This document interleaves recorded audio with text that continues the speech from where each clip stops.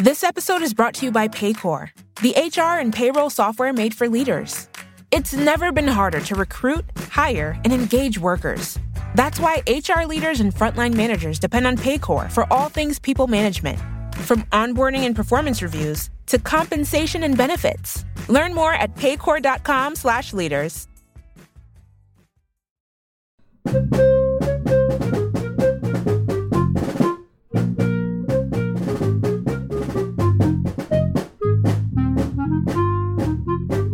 Hey everyone, welcome to The Final Four is Not on the Schedule. I'm your host Eric, alongside with expert analyst Rod. Thanks for joining us on the best MSU basketball podcast featuring an in-depth recruiting, game matchup, and post-game analysis. We dive deep to give you the best tools to enjoy the Spartans and impress your friends and family. Hey everybody, it's Eric alongside Rod. We're here for our preview for the Sweet 16 matchup with Kansas State on Thursday afternoon, or evening I should say. Before we begin, I just want to send a quick word of thanks to all of the supporters we have on Patreon, namely in the McTean Cleaves, Brian O'Donnell, Chad Hickey, and in the Draymond Green level, Adam Walzak, Dan Rankin, Doug Robinson, James Benton, Jim L., Michael Bosnick, Paul Marsh, Scott Driscoll, and all of the ones who are members in the Scott Skiles level. You can go to Patreon to give a monthly support for the show. We really appreciate it. It helps keep the lights on here. It helps us keep going. You can do that by going to thefinalfoursontheschedule.com/support. There will give you options for signing up through Patreon for a monthly basis. You also can go and do one-time gifts via PayPal or Venmo. And we have Michael McNicholas, who sent us a gift this month and said, "Sorry, but I don't want to tell too many people about this pod because I want to impress my friends and family." Thanks, Michael. It's pretty funny. That is part of the show. You know, you're going to know more about Michigan State basketball than your friends, but we still think, it'd be nice for you to share. If you're not a subscriber to the show, make sure on your podcast player, subscribe. If you're finding our show through other means, like through Twitter or the internet, just go to a podcast player that you might use and hit subscribe. And that way you don't miss any shows. And also, please share with your friends and other Spartan fans. That helps build the community, makes it bigger, makes it more likely for other people to stumble on the show, and more of us can be better informed about the Spartans and not have dumb Twitter takes that you find so often out there in the periphery. Before I go on to another great way to support the show. Isn't a good time for those people, by the way. Yeah, I know they don't want to be held accountable, but the beauty of the internet is that it never forgets. Remember that. It's not like Vegas. What happens on Twitter stays on Twitter forever. Yeah. The bulletin boards or whatever. Another great way to support the show is you can buy our merchandise. So we had a t-shirt drive last fall, winter, I guess. You can go and get our hoodies or our t-shirts printed by Nudge Printing. Super high quality, very comfortable. They're, screen printed just like what Nudge does. You can go and find that by going to thefinalfoursontheschedule.com/merchandise. The great thing about that, all the proceeds to that go towards our show. And as an added bonus, it is entirely possible that our shirts, and you don't even know this, Rod, our shirts have superpowers because my wife has worn our t-shirt just twice for the USC game. And now also she decided to wear it Sunday for the Marquette game. You know what's happening Thursday evening, man. She came home today. She said, "Just I have to do laundry tonight because I have to be able to wear that shirt Thursday." Well, I don't know if I feel comfortable with that because she's washing it. That could break the streak. Well, she washed it in between. She is a woman, so she doesn't she doesn't wear dirty shirts. Fair enough. So we're not down to that. Okay. No, it's not like you take your underwear and you wear it forwards and backwards and inside and outside. You can wear it 4 days. Yeah. No, hey, I have an idea, and I'm going to make a promise right now. I haven't even talked about this with you, Eric. Okay. If Michigan State gets through this next weekend unscathed, I am promising that we will have a piece of merchandise, a T-shirt on sale that reads, "The Final Four is on the schedule." We've gotten to say that once in the lifetime of this podcast. We were doing this, obviously, our longtime listeners will remember, We started in 16, I think. Yeah. We Right, started because with Sam the just 16, missed. 17 season. Right. And the 2019 Final Four, we were, we had changed the name temporarily. And we will gladly do that again come Saturday if things break the right way. Oh, I love that. And, you know, as listeners know, I, of course, won a trip to the Final Four by hitting free throws at halftime. And I was thinking, boy, it would be just great if Michigan State was there. But what are the chances of that? Because this team looked like we all saw the components. We saw the makings of a potential there, but we hadn't seen it come together to where you could feel confident that it was going to happen, that they were going to look competent. What gave you the reason for hope is something that I've been saying all year long, which is you can say that Michigan State has been plagued by inconsistency, and of course you would be correct. But you could also say that about pretty much everybody else in the country too. And so that was always going to be part of the equation, which was, okay, does your team find a level of consistency at the right time? Yeah. And over the first weekend, at least, that's what we saw. We saw Michigan State getting back to some program basics and doing it in a way they really haven't done for much of this season. And that's been enough to get them through. So it was not a safe bet. I don't think either of us are going to stand here. We were not proclaiming from the rooftops, this is a Final Four team. But I think we said, look, do they have a chance? Yeah, because I think a lot of teams have a chance. And I think that's exactly what we've seen. If you look around, we're just to the Sweet 16 level. 2 of the 4 1 seeds are already out. And both Houston and Alabama, particularly Houston, got tested in the round of 32. They fought through in a tough situation, basically having to play a road game, which was absurd. But, I'm not surprised. Let's put it that way. I am not surprised at all with what we are seeing in this tournament. And that extends to Michigan State, too. In a year with so much parity, real parity, not the kind of parity people talk about all the time.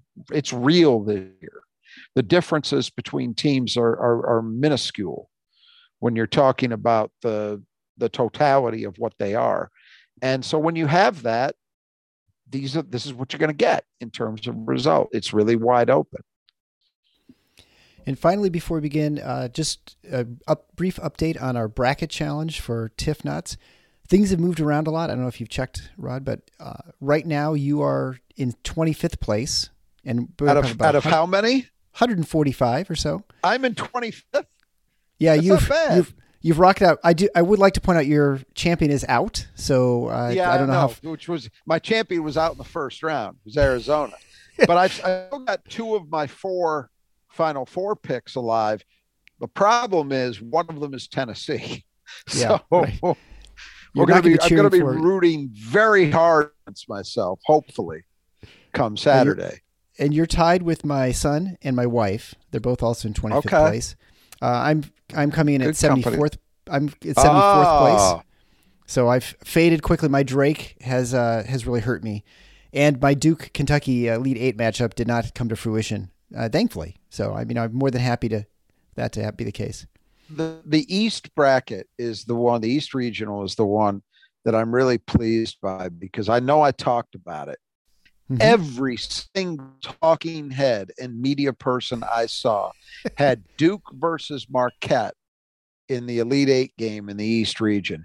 And they're both bounced in the second round. And I've made a lot of mistakes in picking this thing. Obviously, I'm not in first, but I called that one easily. And one of the reasons I called it and felt so confident in it was they were the 2 picks du jour in large part because they'd both been riding hot streaks for a while. They both came into the tournament having won like 9 or 10 games in a row.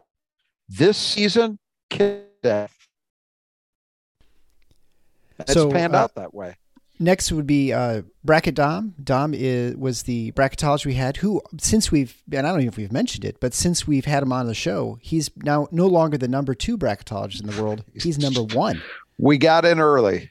So we got our foot in the door. So he's 89th.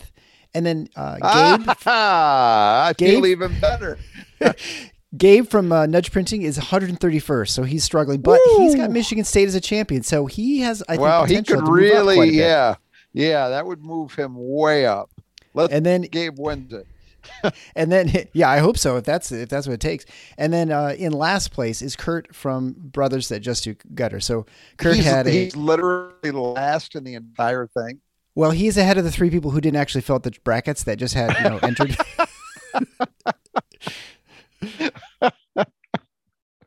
Well, I feel a lot better about myself now. I will admit I haven't been. I mean, I remember who I picked generally.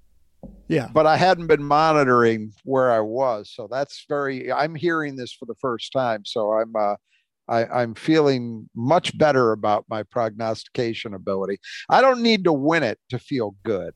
Right. That's almost a sign that you don't know enough, right? but I'll take a path and feel okay. Well, and my son reminds me after every round, where he is in relation to me, and so the fact that he was behind me and now he's ahead of me, he's quick to point that out. I am really irritated. The last game last night, I lost what would have been my 3rd Final Four. I had TCU winning that regional, and they really had a shot against Gonzaga. They just couldn't get it done late. That was an example of, I think, pedigree of a program and having guys that go through this playing high level games year after year after year versus a program that's not as used to doing it. I think that really showed up. So that was one that had me crying, but because it would have been great. And I don't think many people picked TCU. I mean, they were a 6 seed, but I was confident in them, and boy, they almost made me look smart. Yeah. Well, it's like just with Drake. They would look really like a great pick, and then they just failed the last 3 minutes of that game against Miami. I picked them with their first round game. Yeah. Yeah. I was wishing they would have won that. They might have had a shot. Maybe. And then finally, so for me, it's actually, we've come to the point now in our family where we're cheering against all Texas teams, not because we have anything against the state of Texas, but we want to make it easy to get tickets if we have to get tickets to the Final Four. So TCU right now is actually good. So we just need Texas and Houston to get bounced, and then we're all set for hopefully getting some easy tickets to Houston. The good news there is, both of them aren't getting through. That's right? True. They're in the same region. They're the 1 and the 2 in that region, correct? No, they're not. I think UCLA is with Houston, and I think Texas is with. Are you sure? Am I sure? No, I think that's the case. I could swear they were 1 and 2 in the same region. I could be wrong. Yeah, well, I'm not looking at it. I'll look at it real quick now that we've got it. So I thought they were on a collision course. Oh, you're right. They are. They're both in the Midwest. Yeah, strangely, they're both in the Midwest. You're right. So, all right. So you really only got a shot for 1 survivor. But that means more likely that one's going to make it too, in some ways. It does, but we've still got Xavier to come Thursday, big. Friday games. That's right, and they're my pick to win that region. So yeah. All right. Let's hope they do it. Okay. Well, let's talk about Kansas State. The Kansas State Wildcats. Michigan State will face on Thursday night in the Sweet 16. It's the first game on the docket at, I think, 6:30 Eastern. They're led by first-year head coach Jerome Tang, or is it Jeremy? Is it Jerome Tang? I think. Yep. Yeah. Longtime assistant to Scott Drew, who was at Baylor before taking over at Manhattan for Kansas State. The Wildcats are 25-9 overall. They're 11-7 in the Big 12, which is arguably the best conference in the country, certainly by the seeding. That's the metrics show that. This is their first time. They've reached the Sweet 16 by beating Montana State by 12. They beat Kentucky in the round of 32 by 6. They're 47th in offensive efficiency and 17th in defensive efficiency. On offense, they're not a very good team shooting from 3. They're only at 33.6%, which is 195th nationally, but 70th in two-point percentage. They have a problem hanging onto the ball. They're 285th in turnover percentage, so that's a real problem for them. But they do get a lot of free throw attempts. They're number 48, and they hit at 75% when they're at the line. Rebounding from an offense standpoint, they're okay. They're 116th. Defensively, they're really good in general. They're middle of the pack in number 3s. They give up, but they are good with percent against at 15th, which is probably a reflection of sort of the type of players they have in athletes. They're number 52 in turnovers forced, 57th in steals, and they're 128th against twos. And the one thing they're really bad at, which seems to be a trend as far as Michigan State teams are going up against, is they're a very bad defensive rebounding team where they're 240th. They also play fast. They're 44th in offensive tempo this year. So they do like to run and get out and move. Michigan State is in the 300s, I think, as far as their tempo. Michigan State's transition defense obviously will be important. And then I guess in general, this new coach is after he's taking over for Bruce Weber, who was fired. He was a former coach at Illinois as well, and now he's BTN set. They're long, they're strong, they're athletic, and so they play again. That's probably explains a little bit why they allow a lot of threes, but they probably don't have a high percentage made against them. Probably because they can get out on the shooters a little bit faster than the shooters maybe are used to, and is my guess. Just sort of in general. But they did beat Kentucky, which looked like they were in a collision course with Michigan State after that. But, of course, it doesn't happen. And Duke got wiped out in that region as well. So it's a very strange region. You've got Florida Atlantic, Tennessee, Michigan State, Michigan State and Kansas State. I don't think there are probably a whole lot of people who had those 4 in their Sweet 16. I just talked about it. Everybody and their brother had Duke and Marquette, both bye-bye in the second round. Purdue going out in the first round, obviously the 1 seed, a total shocker. But then again, it's not, you do have the 3 in Kansas State and the 4 in Tennessee still surviving. And then you have Michigan State as a 7, which by seed is a surprise, but come on. It's Michigan State. Florida Atlantic would be the surprise, but again, I'm going to bet that they're on a decent.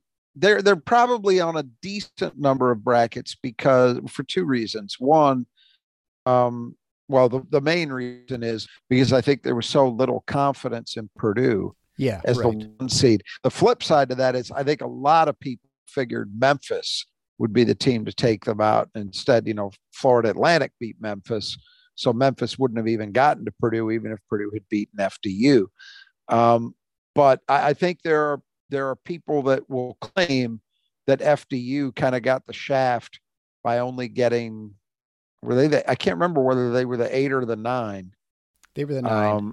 They were the FDU 9. Yeah. I mean, this is a team that's won, I think it's 33 games now. And granted, it's Conference USA, so people discount that, but that team is pretty legit. So you're right. It's certainly not the 4 teams in Madison Square Garden that were expected by media, especially in a region where you have Duke as a 5 and Kentucky as a 6. People are going to gravitate to those names, and again, Purdue as a 1 would not have been, even though people were suspect, or they were suspect, and a lot of people were suspicious of what they would do. It wouldn't have been a shocker totally to see them come through and get to the Sweet 16 either. But it's ended up not being any of those teams. Instead, it's these other teams. I would say about, the other half, as I mentioned a few minutes ago, I actually picked Tennessee to win this region, which seemed to be way off the board. Even though they're a 4 seed, you have to remember that's based in large part upon what they actually did during the season. They're not the same team now because their point guard is out for the year, Ziegler. Yeah. That's a big loss. But I still had faith that Tennessee had enough. I picked them to beat Duke. I figured they would do that. And the reason I picked them is what they've shown. They are still a very big, very physical team that can absolutely lock you up defensively. None of that changed. Offensively, they're in a rougher spot. But the things that are really the key to that team are still largely intact in my view. And I will say this just before I turn back to Kansas State specifically. If Michigan State is to win this regional, I'm going to assume Tennessee beats Florida Atlantic. That Florida Atlantic winning wouldn't be a total shock. And Tennessee's the favorite. If Michigan State is fortunate enough to play both Kansas State and Tennessee, these are going to be two old-time physical wars. Like, you're going to feel like you just stepped into a time machine and went back to 2000. Because it's going to be that kind of basketball. So turning back to Kansas State, you have to give Jerome Tang a ton of credit, a ton, because he took over a team that I believe only returned 2 guys when all the dust settled. Weber got fired. They had a lot of guys transfer out, including one of those guards that led Miami to their win over IU yesterday. They lost a bunch of other guys. So he had to assemble a roster fast. Now, the portal makes that a different proposition than it even was 3 years ago. If he'd been in this spot pre-COVID, no chance Kansas State is here. 0, no shot. But because we are in a different era, he was able to go out and get some guys. Now, to his credit, other than Keontae Johnson, none of the guys he brought in were particularly super high profile players. He didn't do what, say, Underwood did, where he goes out and he gets high profile transfers in the portal, right? He got a couple of stars, supposedly. That's not really what Jerome Tang did. He got one guy that people thought would be very good if he could play. Remember, Keontae Johnson had the cardiac incident with Florida a couple of years ago. Oh, right. People weren't sure he would ever come back. Everybody understood if he's healthy, he's a big time talent. But is he going to be healthy? Is he going to be the same guy he was before? Those were all open questions. So even with him, that wasn't a slam dunk. And then the rest of it was assembling pieces. So he on the fly put together this team that has had a great season.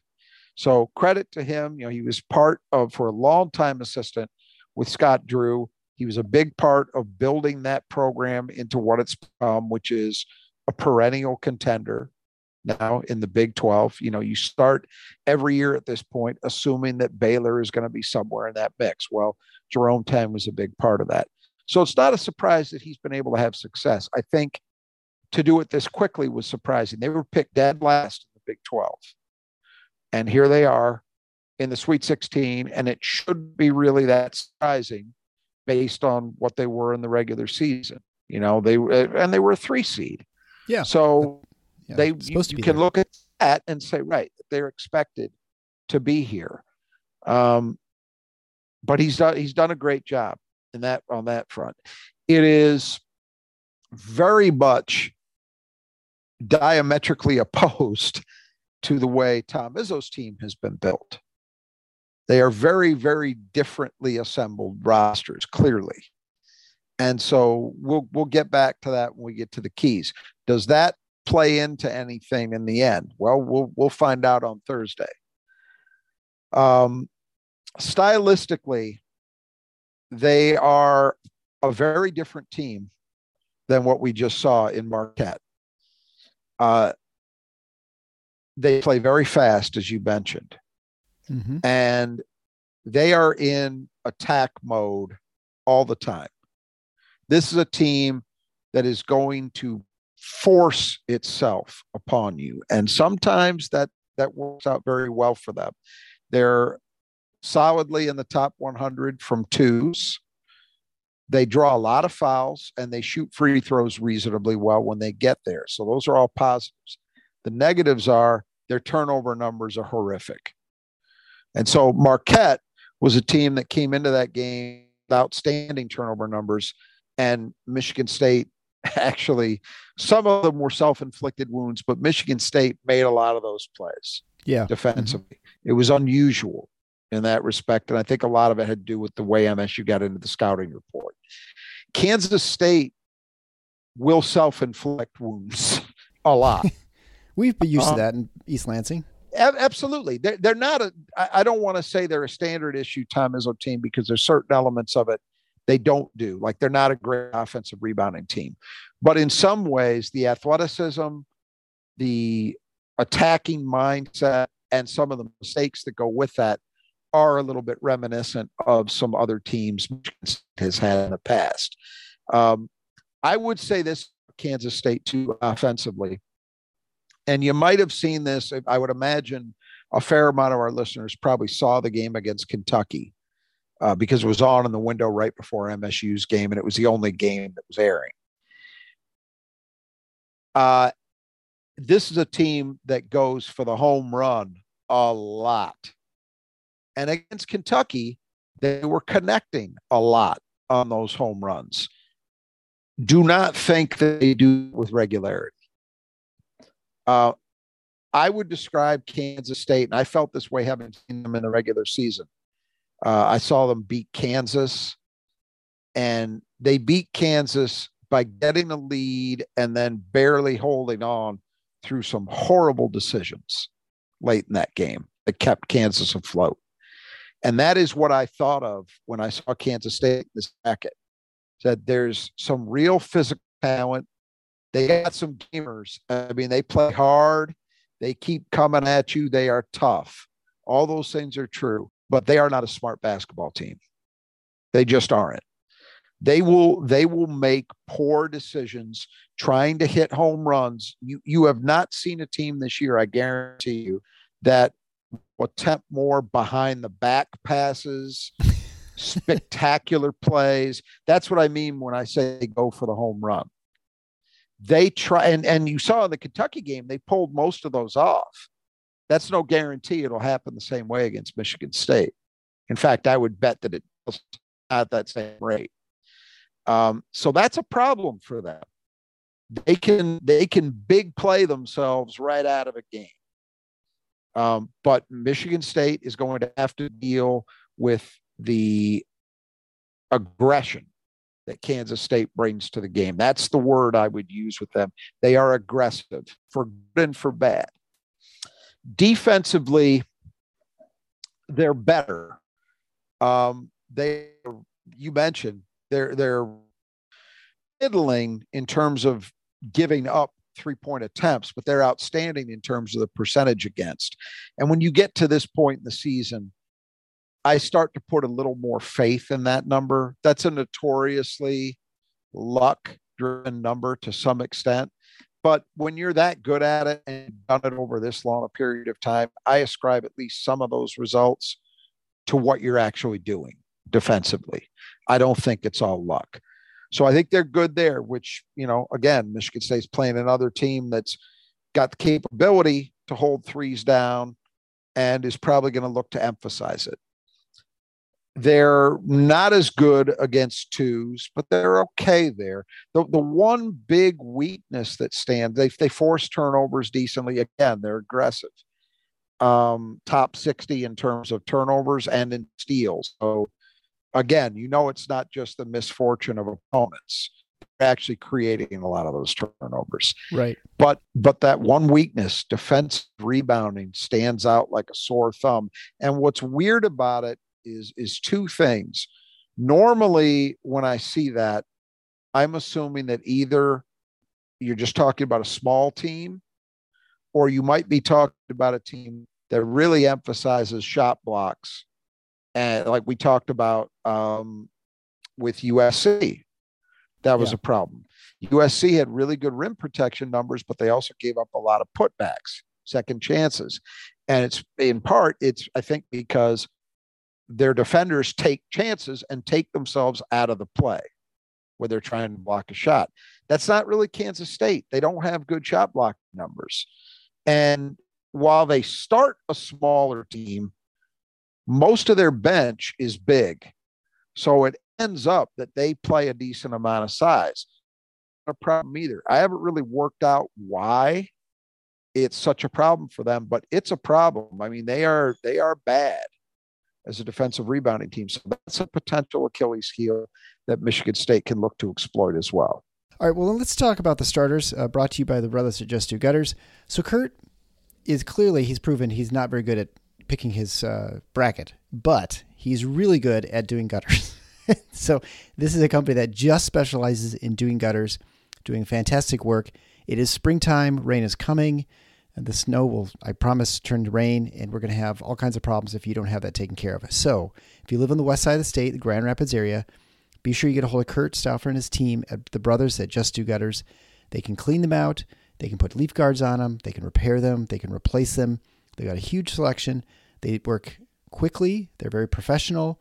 They work in any weather, and they'll get it done like you wouldn't believe. It's in pretty much any weather. Again, they're really fast, and they're going to do fantastic work. You won't regret it. So you can contact Kurt at his email at kurt.stauffer@brothersgutters.com. The link for that will be found below. You get 10% off if you mention Final Four as you get a hold of him to get the work done. All right, so we'll begin with the starters. The first one is Marquise Knoll, a 5'8" senior, started his career at Arkansas Little Rock. I'm sure that's probably because he's just so small that probably no one trusted him. I think you're probably right. He averages 17.1 points a game on 39, 35, and 89 shooting. He gets the line a ton, averaging 6 free throw attempts a game, averages 7.8 assists per game, but he has a lot of turnovers as well, so he's just barely above a 2-to-1 assist to turnover mark. And he looked really good, and he was really kind of took over that game at the end of the Kentucky-Kansas State game where he was just dynamic and hitting free throws and just he's just really good. Look, he's been a very productive player for them, and he's one of the few holdovers they had, and that's probably got a lot to do with why they've been successful despite the heavy roster turnover. Is if you're going to pick a spot to have a guy coming back, point guard's a pretty good place to start. Now, granted, that was for a different coach, but still, you'd rather have a guy who's comfortable, knows the surroundings, all of that as your leader. And he's been really, really good. There's no two ways about it. But I would say everywhere you look, the scoring, the assists, he leads them in steals, almost 2.5 a game. The word that comes to mind is dynamic. He makes things happen. But there's a big but here. If you only watch the Kentucky game, it's the only time you've seen Kansas State, you would think, oh, this guy's maybe the best point guard in America. Yeah. Because everything he did went right, especially late. That is not the full story. You mentioned his turnover numbers. They are high. Now, he averages almost 8 assists a game, so that still means he's making things happen. But it also means he's averaging a little over 3.5 turnovers a game. He's making mistakes. His shooting numbers, if you saw him hitting all those threes against Kentucky late in that game, you'd be excused for thinking, oh, this guy is just a stone cold killer. Not the case. 35% from three. He's got shot selection issues at times. He's the primary guy. Now, their whole team does it to one extent or another, but he's the main guy that I was referring to when I was talking about looking to make the home run. Mm-hmm. He has a lot of that. And sometimes when that goes badly, that can take Kansas State right out of games. I think it's going to be very interesting. I would expect, because of the physical nature of things, that there may be a lot of this game where he and Tyson Walker are guarding each other. Both New York City point guards. I mean, Tyson obviously is playing more of a scoring role for MSU this year, but you get my drift. Yeah. So that's going to be fascinating. Both guys that are coming home to play in this game at Madison Square Garden. It'll be interesting to see what impact, if any, the emotions around that have with either or both of them. I don't know if they know each other. Given their age, it wouldn't surprise me if they do, because they're about the same age. But or at least are familiar with each other. But this kid's very, very good. I don't mean to denigrate him at all. He's an outstanding player, but you should not be surprised if you see him with some head scratching moments in the game against MSU, because that's kind of what he is. Do Do teams exploit the 5'8" nature of him? I mean, he's smaller than Steven Izzo. Well, Tom Izzo too, probably. So I would think defensively, I mean, he's probably quick, and I mean, that's why he gets all the steals, obviously. But very, very quick. I would think, like, against Wisconsin, he'd be a huge problem because you could invert your guards and post him up. I don't think you're going to see Michigan State do much of that because that's just not something they do very much. Whether they've had those issues at times this season, I don't know. I've seen Kansas State a decent amount. I haven't seen them enough to really be able to answer that question. To me, I'm a big proponent of posting guards, of inversion stuff. If it's something you do, it's something you need to practice. Your guys need to be comfortable doing it. And let's be honest, most guards are not asked to do that. So if you were going to just game plan because, I've got a 6'3" guy that's being guarded by him, so who never posts up anybody, but I'm going to decide to do that in this game, I think that's probably a mistake because you're asking a player to do something they don't normally do for a one-game situation. That's not ideal to me. Right. So I wouldn't expect Michigan State to do a lot of that. I would you look at Kansas State's season and you would assume they haven't been made to pay a price very often. Yeah, sure. So next would be Desi Sills, 6'2" senior.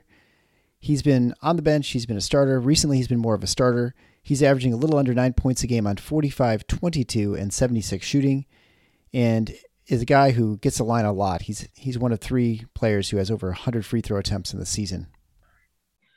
Yeah, this is a guy that you're going to play to attack as opposed to, we got to worry about him as a threat on the arc. He's just not been a good shooter, but he definitely gets himself to the line and has a high degree of activity in going off the dribble.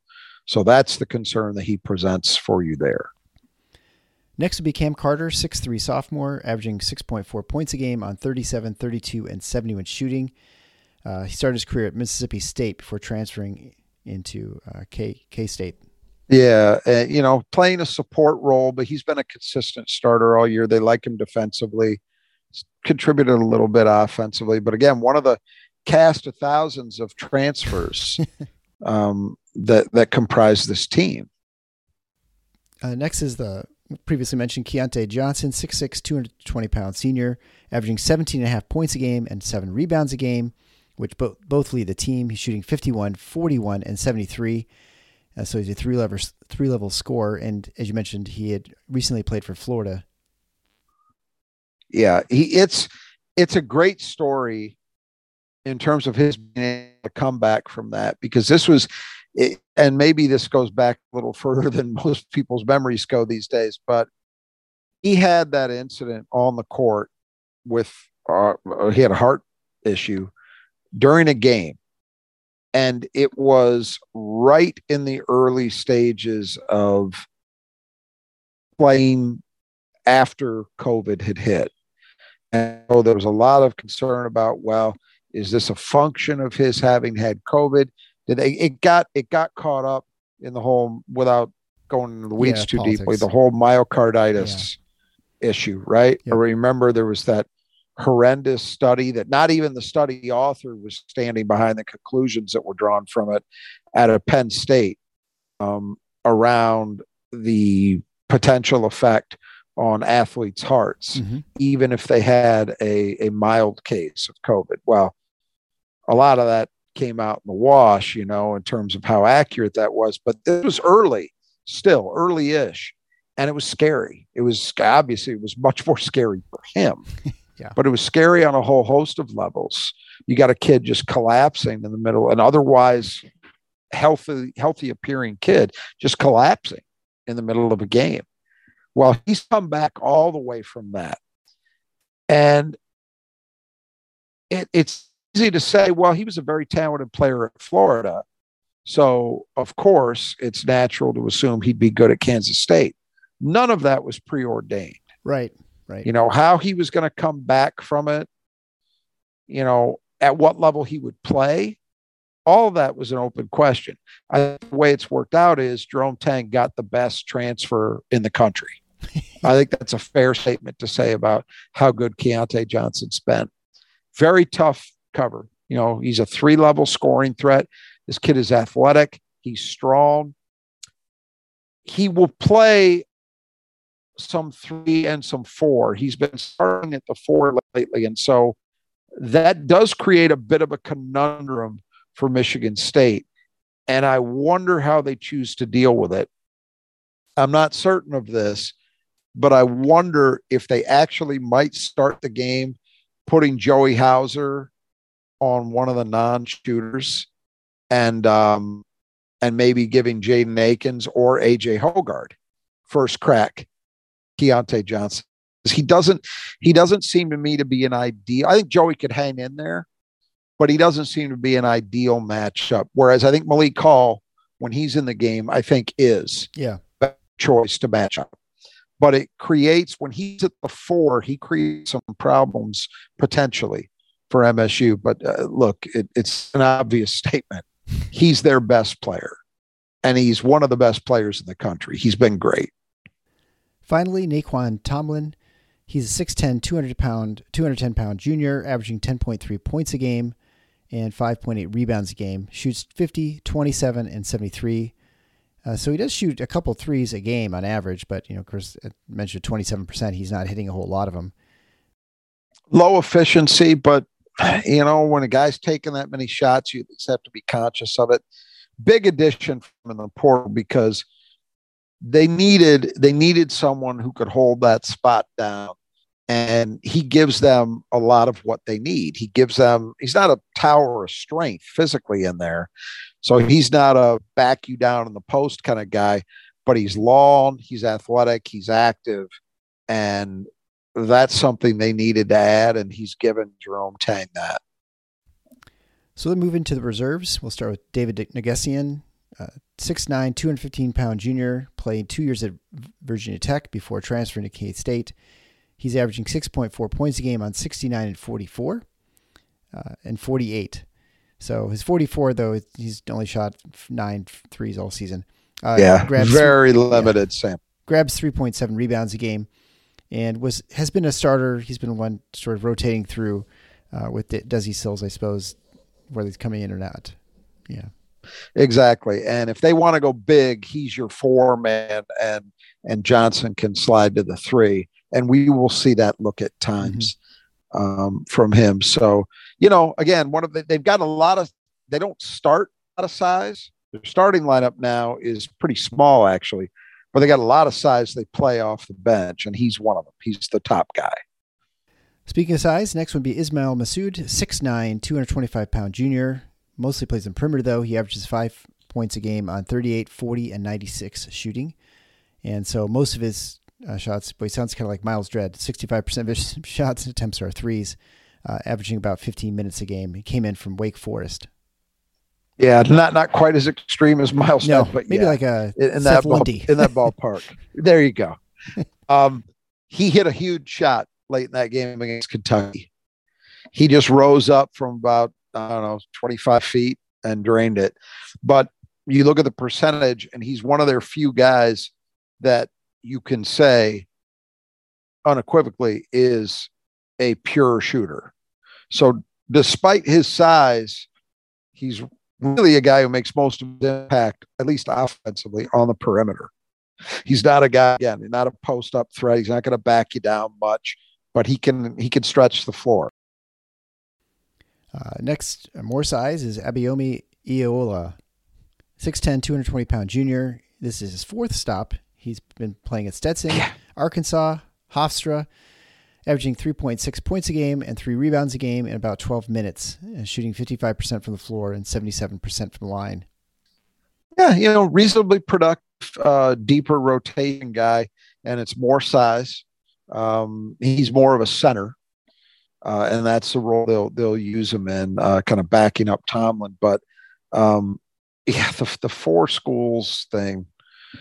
It's just how is that possible? I guess I'm not. It's not clear to me. I thought once you transfer, is that because they just refined the transfer rules? You can only transfer once without sitting. or without being forced. Yeah, you're exactly. And it's just yeah. I mean, you're going to see more of this. You're going to see more of it, where you got guys that are just moving on every year, and it's it's a funny thing too. It's like you look at this guy, for example. So where did he start? Stetson. Okay. Then he goes to Arkansas, right? Yep. So he transfers up. And then back down. Then he moves back down to Hofstra because he didn't play enough. Yeah. Had a good year at Hofstra. Enough. Now he moves back up to Kansas State. That's these kind of scenarios you're going to see. It's guys hopping around and trying to navigate that tension between, is my role big enough or is the stage big enough? Right. And there's going to be a lot more of this going on. But yeah, decent quality depth at the 5 is his role. Yeah, and I suppose in some level you kind of go into the transfer portal, and we've talked about this before in the summer. There are a lot of guys, whether 400 or 500, who went into the transfer portal who never found a spot, and they just didn't end up anywhere. And that it's obviously a huge risk for losing your college, your academic career. Yep. And now obviously he's good enough to get somewhere, but maybe in some ways you may not have as much choice of where you end up, right? I mean, it's possible Kansas State was one of 1 or 2 Power 5 schools that was interested in him, and so he just had to end up there. It is to your advantage, be you a high school player or a college player entering the portal, to be an early mover. Yeah. Unless you are exceptionally good and everybody wants you, and there's only so many guys who fit into those categories, it is to your advantage to take the first spot available that you feel good with. You should not screw around. Because it's kind of like the old, when you were a little kid, if you ever participated in cakewalks. Yeah, right. Where they keep taking a chair away every time the music stops. And it's really a lot easier than you think to get caught without a chair. Finally, TK Green, 6'4" senior transfer from Stony Brook. And although he played at Manhattan, which is the school in New York, he averages 2.8 points a game on 44, 21, and 35 shooting in about 11 minutes. Yeah, and he's just providing guard. I mean, obviously they start 3 guards, so that's really where they're getting their depth from. But this kid will take a couple turns and on the wing and kind of help hold the fort down. Okay, well, we'll go to our 5 keys to the game, brought to you by Nudge Printing, in just a moment.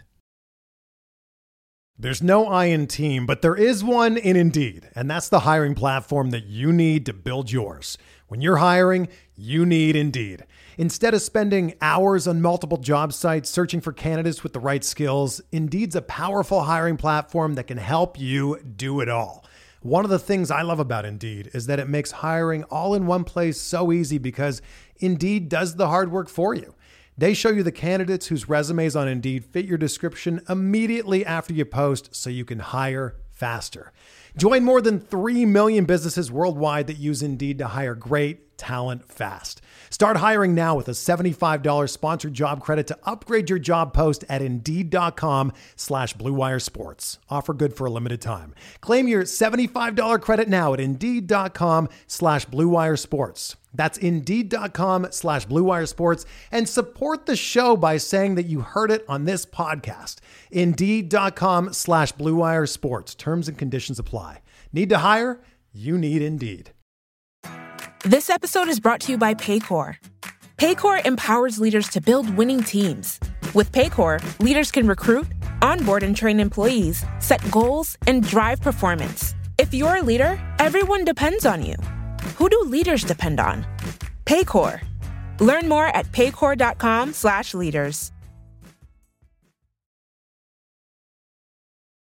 All right, the 5 keys to the game, brought to you by Nudge Printing. Nudge Printing, as a reminder, is one of our sponsors that prints all the Final Fours on the schedule shirts and hoodies, which I guess if Michigan State makes the Final Four, we'll have to have a new version available where it is on the schedule. You can go to find that at finalfoursontheschedule.com/merchandise, or you can just go to nudgeprinting.com, and there you can get any one of the selection from Gabe and Brittany. They have, again, high quality Spartan apparel. They also have other schools available that are in the state of Michigan, all the directional schools, Northern, Eastern, Western, Central. And they also have Oakland, Detroit, Wayne State, Saginaw Valley State, Grand Valley State. So if you're someone who's looking for that gear where you're not able to find your school, they are a great option. You can get also all the vintage Michigan State stuff. They're one of the few licensed providers of the vintage stuff. Also the special things like Spartan Strong, they're involved in that. They're involved in things with like Tuck Coming. So you can check out their website at nudgeprinting.com. They also have a million really high quality 5-star reviews. So you can get all your gear that you need there at nudgeprinting.com. 20% off for listeners of this show if you enter Final Four as a coupon code at checkout. So make sure you go over there. You will be glad you did. I know I enjoy all my Nudge stuff. I know Rod's got a bunch of Nudge stuff too, and it's just fantastic stuff. All right, so let's get into the keys to the game. Number one, connected. Michigan State was probably the most connected they've been this season in the first two games, first two rounds against USC and then also Marquette. So again, they were at this point of the season where you have to be solid defensively every time you go out on the court. And so there's another example where they have to do it. And a different kind of challenge. Marquette was one similarity is that both of these teams, Marquette and Kansas State, have had a lot of success inside the arc, but they did it in different ways. Marquette was much more about cutting and ball screens and finding guys with quick ball movement in the, inside the arc to generate good shot opportunities. Kansas State is a little, and it's not saying they can't do those things, but they're a little more of square you up and attack the rim kind of team. They've got guys very athletic that can do that. And consequently, they also get to the foul line a lot. So Michigan State is going to once again have to be really good in terms of its primary on-ball defense. And then they're going to need to be good where Izzo has talked about they've really made improvement that was demonstrated over the previous weekend in terms of their gap responsibilities. Right. So that means help. The ability of guys to be in position where they can easily close the gap if the ball handler's guy, primary defender, gets beat to some extent. And you saw Michigan State execute that really, really well in those two games. They did it against USC and really bottled up Boogie Ellis and Drew Peterson. And then you saw it repeatedly against Marquette, where they didn't let Marquette create those kind of easy scoring opportunities. It's most of the time when a guy seemed like he had a path to bucket, it got shut down. And that's going to be even more important in this game, I think, just because of the way Kansas State tends to play with their aggression and looking to get to the rim, either to score or to create fouls. And for those listeners who are kind of new to the show or just found it, when you're talking about gap protection, we're talking about generally like your 4 or your 5 man. So you're the bigger, the backcourt, right? That is frequently, yeah. That is coming, frequently, that is blocking the lane guys to under the rim. path to the basket, right? Yep. That's when somebody gets around the initial defender, there's not an easy path and you have to pass it up to, I guess ideally you're passing it to the guy who's blocking the gap was covering because they would theoretically have an opener, more open shot. Yeah, it's Michigan State's standard defensive approach is, because any defense is going to have gaps in it, but gap responsibility, the ability to close gaps, to close space, and provide help without taking yourself totally out of position in terms of your man, because that doesn't do anybody any good. If you seal one guy off, but you leave your man to the extent that they're available for an easy jump off, well, that doesn't solve anything, right? Yeah. So it's walking a line, and when you hear them talk about connectivity, being connected, that's really, in a very general way, what they're talking about. is the ability, guy, another cliche you will hear used to describe it is that the defense is on a string, which means when you're pulling one end, the other ends are moving in concert with it, and so nobody's totally out of position, yet they're available to provide help when needed. That's the essence of it. And it's something that MSU has struggled with at times this year, at least to find any consistency with it. But I thought they were generally very good. They weren't 100% in both games. They had some occasional problems with ball screen coverage where USC and Marquette were able to make them pay. But for the most part, given particularly Marquette, given how ball screen heavy those teams are, for the most part, Michigan State, I thought, did a really good job in that area. And they're going to need to show up again. All right, the second key to the game, the three ball. Michigan State has to start hitting some threes to win, right? I mean, they had to win, hit them to beat USC. Well, not really. They they absolutely had to beat them against Marquette, and not really. I mean, the last two games, Michigan State has, I believe, 7 for 30 from three. The previous 5 games are 49 for 80. I mean, so there's a huge change, in efficiency there. At some point, I guess you look at it and say, well, they're going to start hitting them, and when is that going to happen? And the other thing is, can you survive another game where you don't hit them? Well, it kind of reminds me of the old saw about the stock market that, the stock market can stay irrational just long enough to break you. and you look at the season numbers, the seasonal averages, and you would say, well, Michigan State's overdue to have a great shooting game. But that's not a guarantee that it happens. Right. And particularly Kansas State has proven to be very good against the threes, which was not the case with USC or with Marquette. And so what those teams did is they really sold out. And I thought, and they still weren't able to stop Michigan State from getting a decent amount of really good looks, but they missed them. Yeah. But even so, they kept the attempts down because of the way they defended. Kansas State has been able to do that a little more naturally as a regular part of what they do. And again, the word that comes to my mind when I watch Kansas State, aggression. They are very aggressive on the perimeter. They create a decent amount of steals, and they're able to limit high quality looks by opponents. All that said, if Michigan State plays their game, meaning they're getting the ball into the teeth of the defense, forcing it to distort, and then they're spraying the ball out, they're moving the ball well, Michigan State will get good looks. Can they hit them? It's hard to imagine that they could go 3 games without the 3 being a major part of what they do and win them all, but it's that kind of year. The other thing is, too, can Michigan State adjust the way they did in these first 2 games where those teams were pressing up, trying to take the 3 away? Michigan State's response largely was, okay, fine, we're going to go to the rim. And I thought Michigan State had its 2 best games of the season in terms of that, in terms of guards looking to attack. You saw Tyson Walker do it. You saw A.J. Hoggard do it. And you certainly saw Jaden Akins do it. That will be imperative here as well. That brings us to our third key to the game, attack. So, what can they do? Yeah. And I think because Michigan State is an excellent free throw shooting team, I don't even think we even really touched upon how well they did in the game against Marquette, but it was 20, a big part of that. 21 to 23 or something like that. They were fantastic. Yeah. Yep. It was huge. And especially coming off an unusually bad game against USC. It was nice to see. Yeah. And that goes along with what I was just saying. MSU has to be in an attack. Kansas State is going to play with an attacking mindset. That's who they are. Michigan State's got to match that. And if Kansas State is going to take the deep shot away, all right, you got to make them pay for it.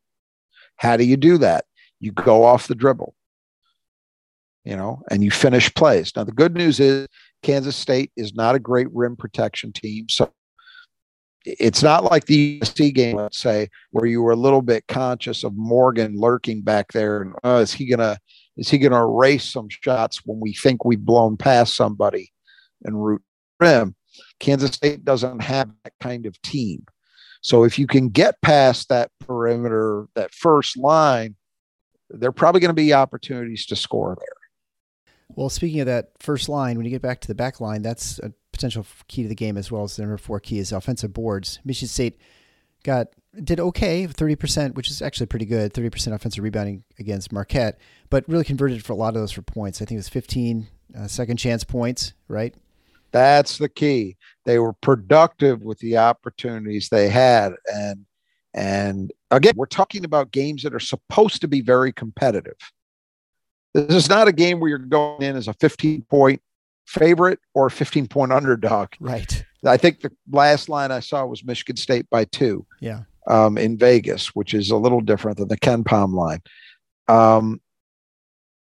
It's supposed to be close. If it's a 1-possession game, how much might an extra 4 or 6 points on second chances mean? It could be huge. So I'm not talking about Michigan State going in and dominating the game on the offensive glass, although that would be a welcome sight too. I am talking about them possibly stealing just a few buckets here and there. That can be a difference maker. And again, we always talk about this in conjunction with turnovers. It's kind of the basketball equivalent of special teams in some ways. This is a game that potentially sets up very, very well for Michigan State, because Kansas State, although they'll force a decent amount of turnovers, they just commit a ton of them themselves. So going in, you would think, if you're Michigan State, hey, that's an area where we probably got a little bit of an advantage. And then if you can duplicate that by carving out a little bit of an advantage on the glass as well, hey, maybe you're getting, an extra 6 or 7 chances to score. That's big. In a game that's supposed to be tight, that's really big. Well, certainly. And, you watch that Marquette game, and the biggest play of that game, arguably, is that offensive rebound by Malik Hall. Then 100%. They get a call timeout, and then right after that, Walker hits a 2 jumper, and 7 points, game over. Yep, exactly. It was. I agree with you. In terms of time and situation, it was the biggest play of the game, because if they miss it and Marquette grabs the rebound, well, you've got whatever it was, like a minute and change left. 2-possession game. And they're only down 5, right? Instead, Michigan State is able to bleed the clock down another 15 seconds or so and cap it off with a jumper from Walker, where he just squared his guy up and did what we've seen him do 100 times, use his speed and handle to create enough space to get a good look, and he drained it, and that was ball game. I mean, it was the Malik Hall giving them that second chance was huge. So you're looking, and we said the same thing in that Marquette game. It doesn't have to be total domination, and it wasn't. But are you able to carve out that little bit of an advantage? And it's the same dynamic here. And finally, the 5th key to the game, cohesion. So the one thing that Michigan State has going for them is they're an old team in the sense that, their guards and, well, even Malik Hall, right? They've got a lot of experience all over the court. Joey, Hall, Walker, and Hogard. Only Akins is the baby, right?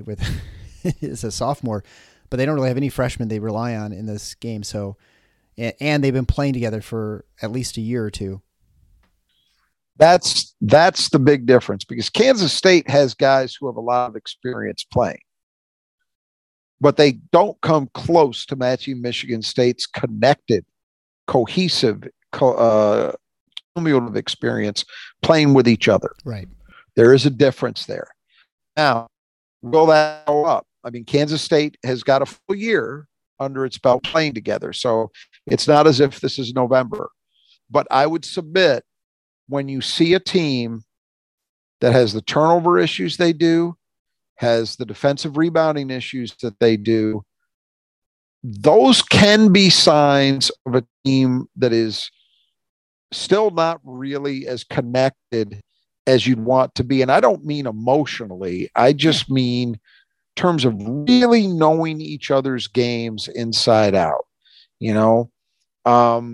Michigan State had moments down this. Well, I think the whole stretch run yesterday, the big difference between Michigan State and Marquette is one team is very experienced and has played together a lot, and the other team couldn't match that. Yeah.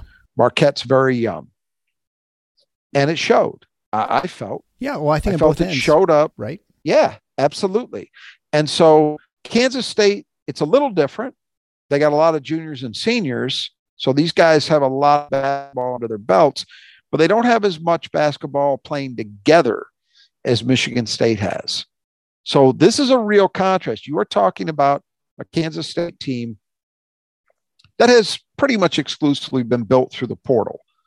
Like even the guys that they've got back, like Noel, he was a portal guy. It was just a year earlier. Yeah, right. Michigan State has two guys that they brought in via transfer. One of them is in his fourth year in the program, counting the redshirt year he had to take, and the other is in his second.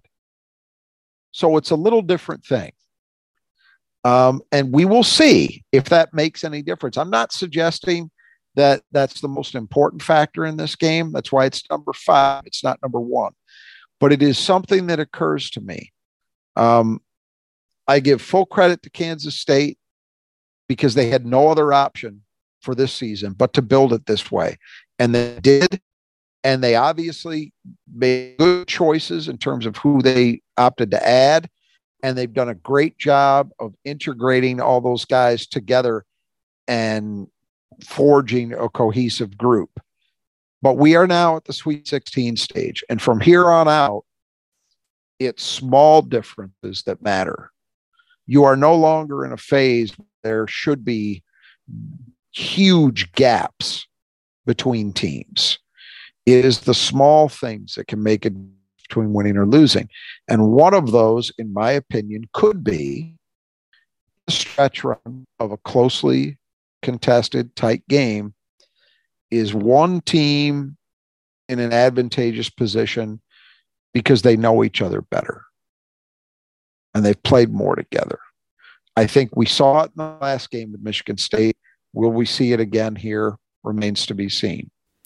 I feel like when the NCAA tournament, there's that when you turn from one weekend to the next, the teams look different in the sense that however you're playing in that Thursday, Saturday, or Friday, Sunday, you look different in the next weekend. Like if you were red hot, it's not unusual to see a team come in and they just suddenly can't hit anything, or vice versa, right? And so sure. The question, it's going to be, I think for Michigan State, the big questions are, for one thing, the obvious thing is, can they hit the outside shot now? They have a chance to step back, practice, whatever, and sort of get more comfortable.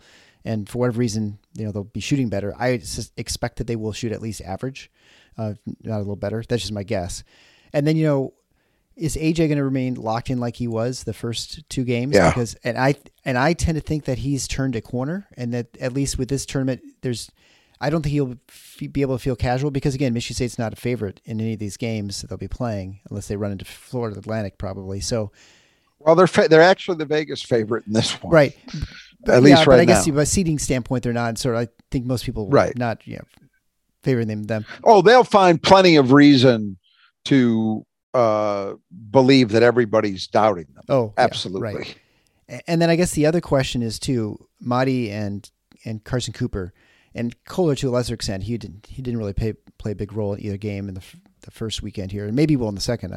We'll see. But can those two maintain that defensive intensity and that, as you mentioned, connectedness and the ability to, in this sense, not play the pick and roll as much, but they're going to be relied upon to help with that gap defense for sure to protect the rim.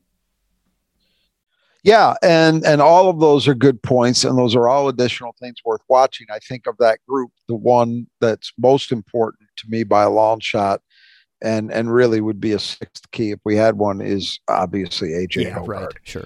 I mean, it just so much it turns on where he's at, and you'd hope that the signs are there that he's finally turned the corner, and that for as long as this year continues, that's not a question.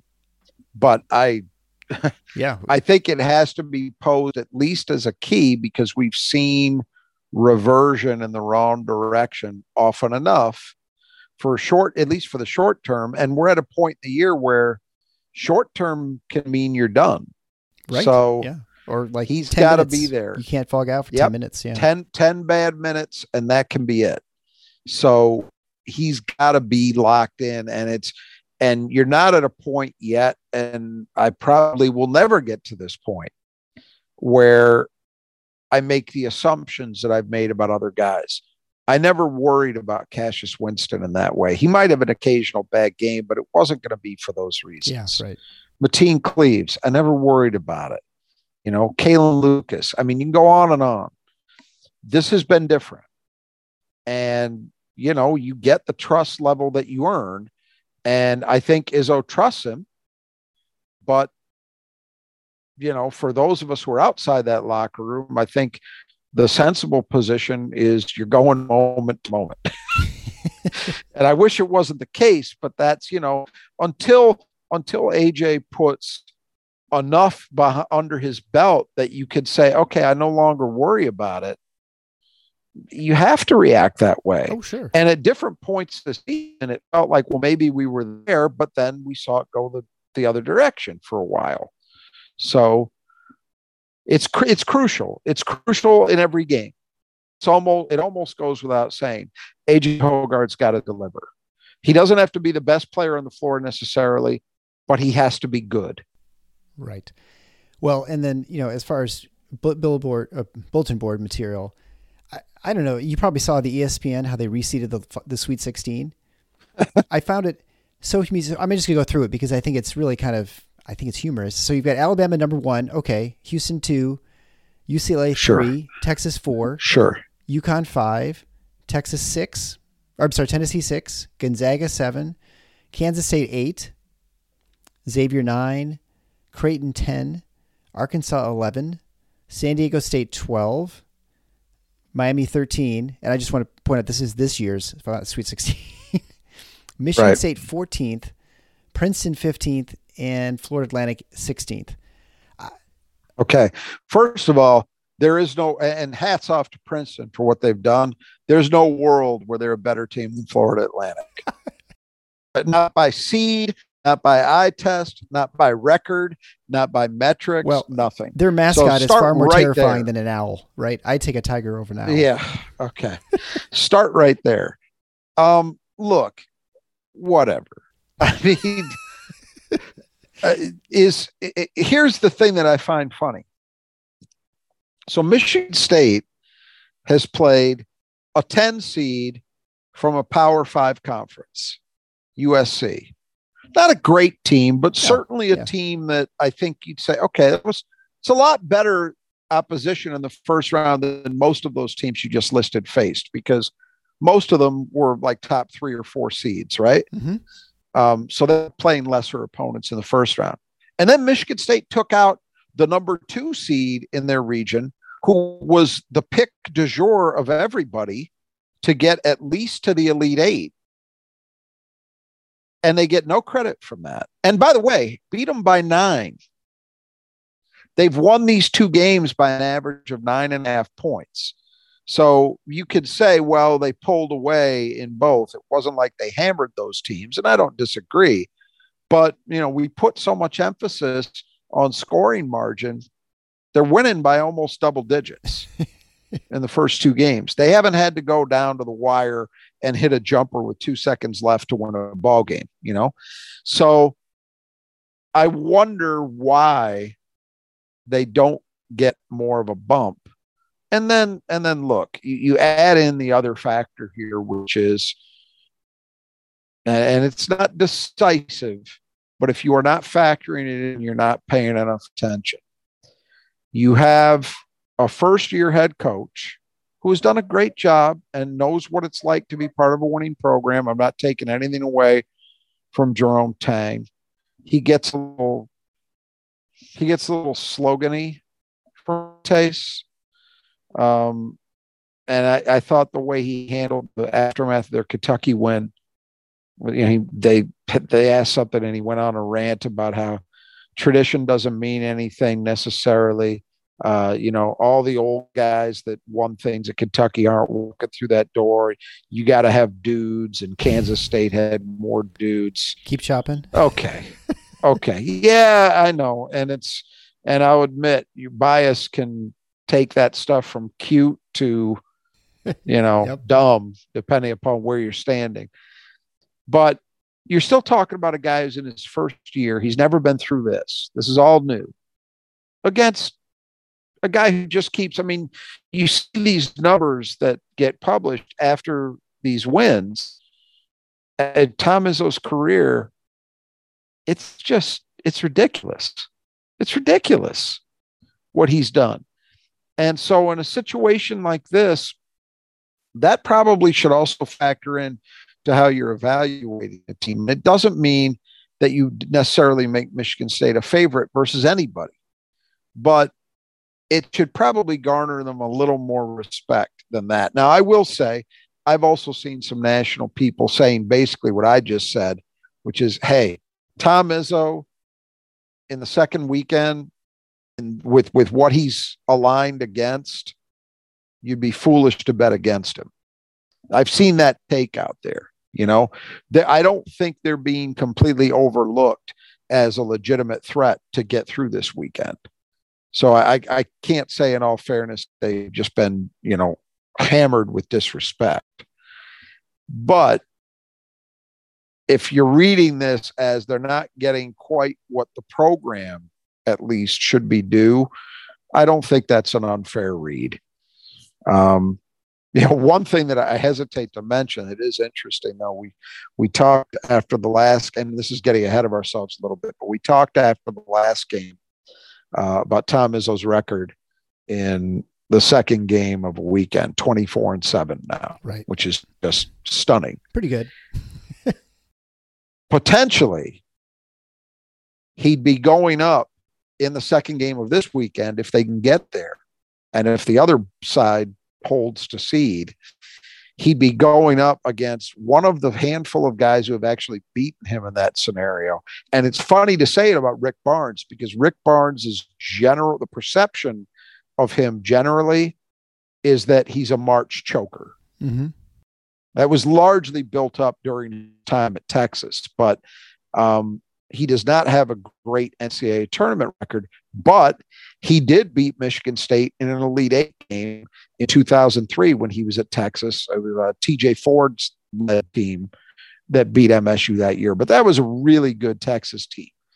He's got a really good Tennessee team too, but they're down a point guard, and that's a problem. Now, they may be able to overcome it because they've got enough horses. I think they could. But anyway, just a little preview. If Michigan State does manage to get to that game, and that's who's standing there, I'd still bet on Izzo's track record, but that is one of the few who can lay claim to having taken him out in the second game of the weekend.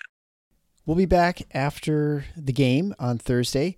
I want to remind you to, again, if you've not yet subscribed to the show, please do so. This podcast is top 50 in America for all basketball podcasts. That includes professional and college. So, thanks so much to you guys for listening and sharing. You're obviously, tuning in all the time. We really appreciate it. It helps our ego, I guess, not just yelling into the ether all by ourselves. So it's nice to have everyone support the show. And if you want to support the show and what we're doing here, please head on over to our website at tffinots.com/support. You can find ways of doing one-time gifts via PayPal or Venmo, or on a recurring monthly basis through Patreon that helps support us, all the extra content we provide and all the things we do here. So I guess until next time, the Final Four is on the schedule. Go Green.